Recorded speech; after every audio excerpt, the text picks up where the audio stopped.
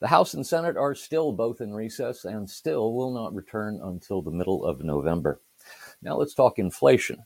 According to data released last Thursday by Freddie Mac, the average rate for a 30-year fixed-rate mortgage, which is the most popular home loan product, reached 7.08% last week. That's the highest level in more than 20 years.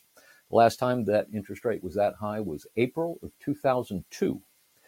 Since March, the Federal Reserve has raised interest rates 5 times, bringing its benchmark rate from near zero to between 3 and 3.25%. The Fed is expected to raise interest rates by another 0.75 percentage points later this week. A year ago, the average interest rate for a 30-year fixed mortgage was 3.09%. As late as March of this year, it was still below 4%. The increase from 3.22% in January to 7.08% now is the steepest ever one-year increase. And we've still got almost 3 full months left to go in this year. Now to illegal immigration. Last week, Republicans on the House Judiciary Committee warned Attorney General Merrick Garland and Secretary of Homeland Security Alejandro Mayorkas to preserve all records related to the Biden administration's handling of the situation at the southern border.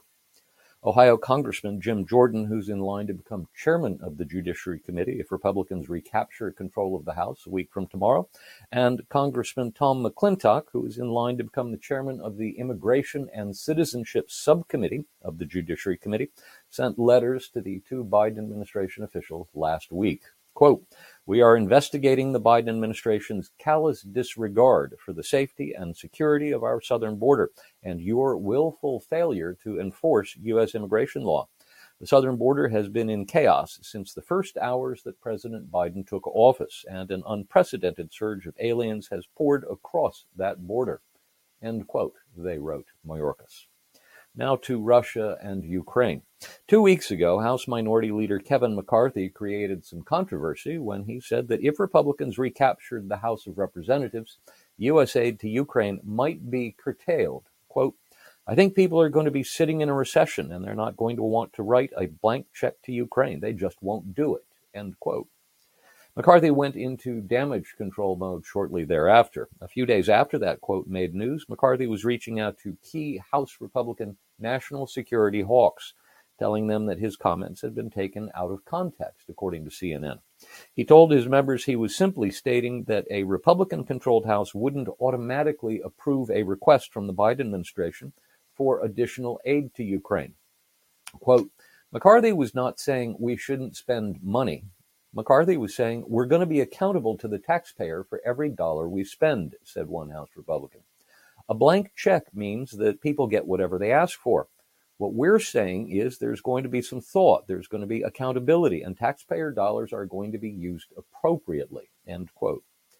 A week later, it was a House Democrat leader stirring controversy. On Monday of last week, House Progressive Caucus Chair Pramila Jayapal sent a letter signed by 30 House Democrats to President Biden calling for a diplomatic solution to end Russia's war on Ukraine. Quote, "Given the destruction created by this war for Ukraine and the world, as well as the risk of catastrophic escalation, we also believe it is in the interests of Ukraine, the United States, and the world to avoid a prolonged conflict." End quote.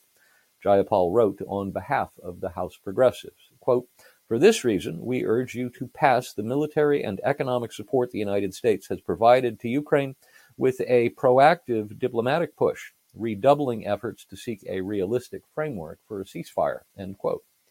It didn't take even a day for Jayapal to issue a clarification. Quote, "Let me be clear," she wrote, "we are united as Democrats in our unequivocal commitment to supporting Ukraine in their fight for their democracy and freedom in the face of the illegal and outrageous Russian invasion, and nothing in the letter advocates for a change in that support." End quote. Now to the campaign update. For those who still plan to vote on Election Day, the election is 8 days away. An increasing number of voters don't wait until Election Day to vote. According to data compiled by the University of Florida's Elections Project, 20,437,284 people have voted early as of Saturday.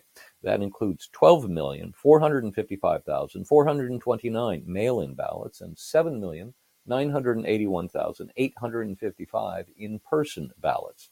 There have been a total of 56,175,142 mail ballots requested. That's much higher than normal for a midterm election. In fact, it's on a par with a presidential election, specifically the most recent, the 2020 presidential election. Meanwhile, evidence of a building red wave continues to appear. Last week, Republicans gained the lead in 538's generic ballot advantage for the first time since August. And a new NBC News poll shows the GOP has a 78 to 69% advantage in voting enthusiasm.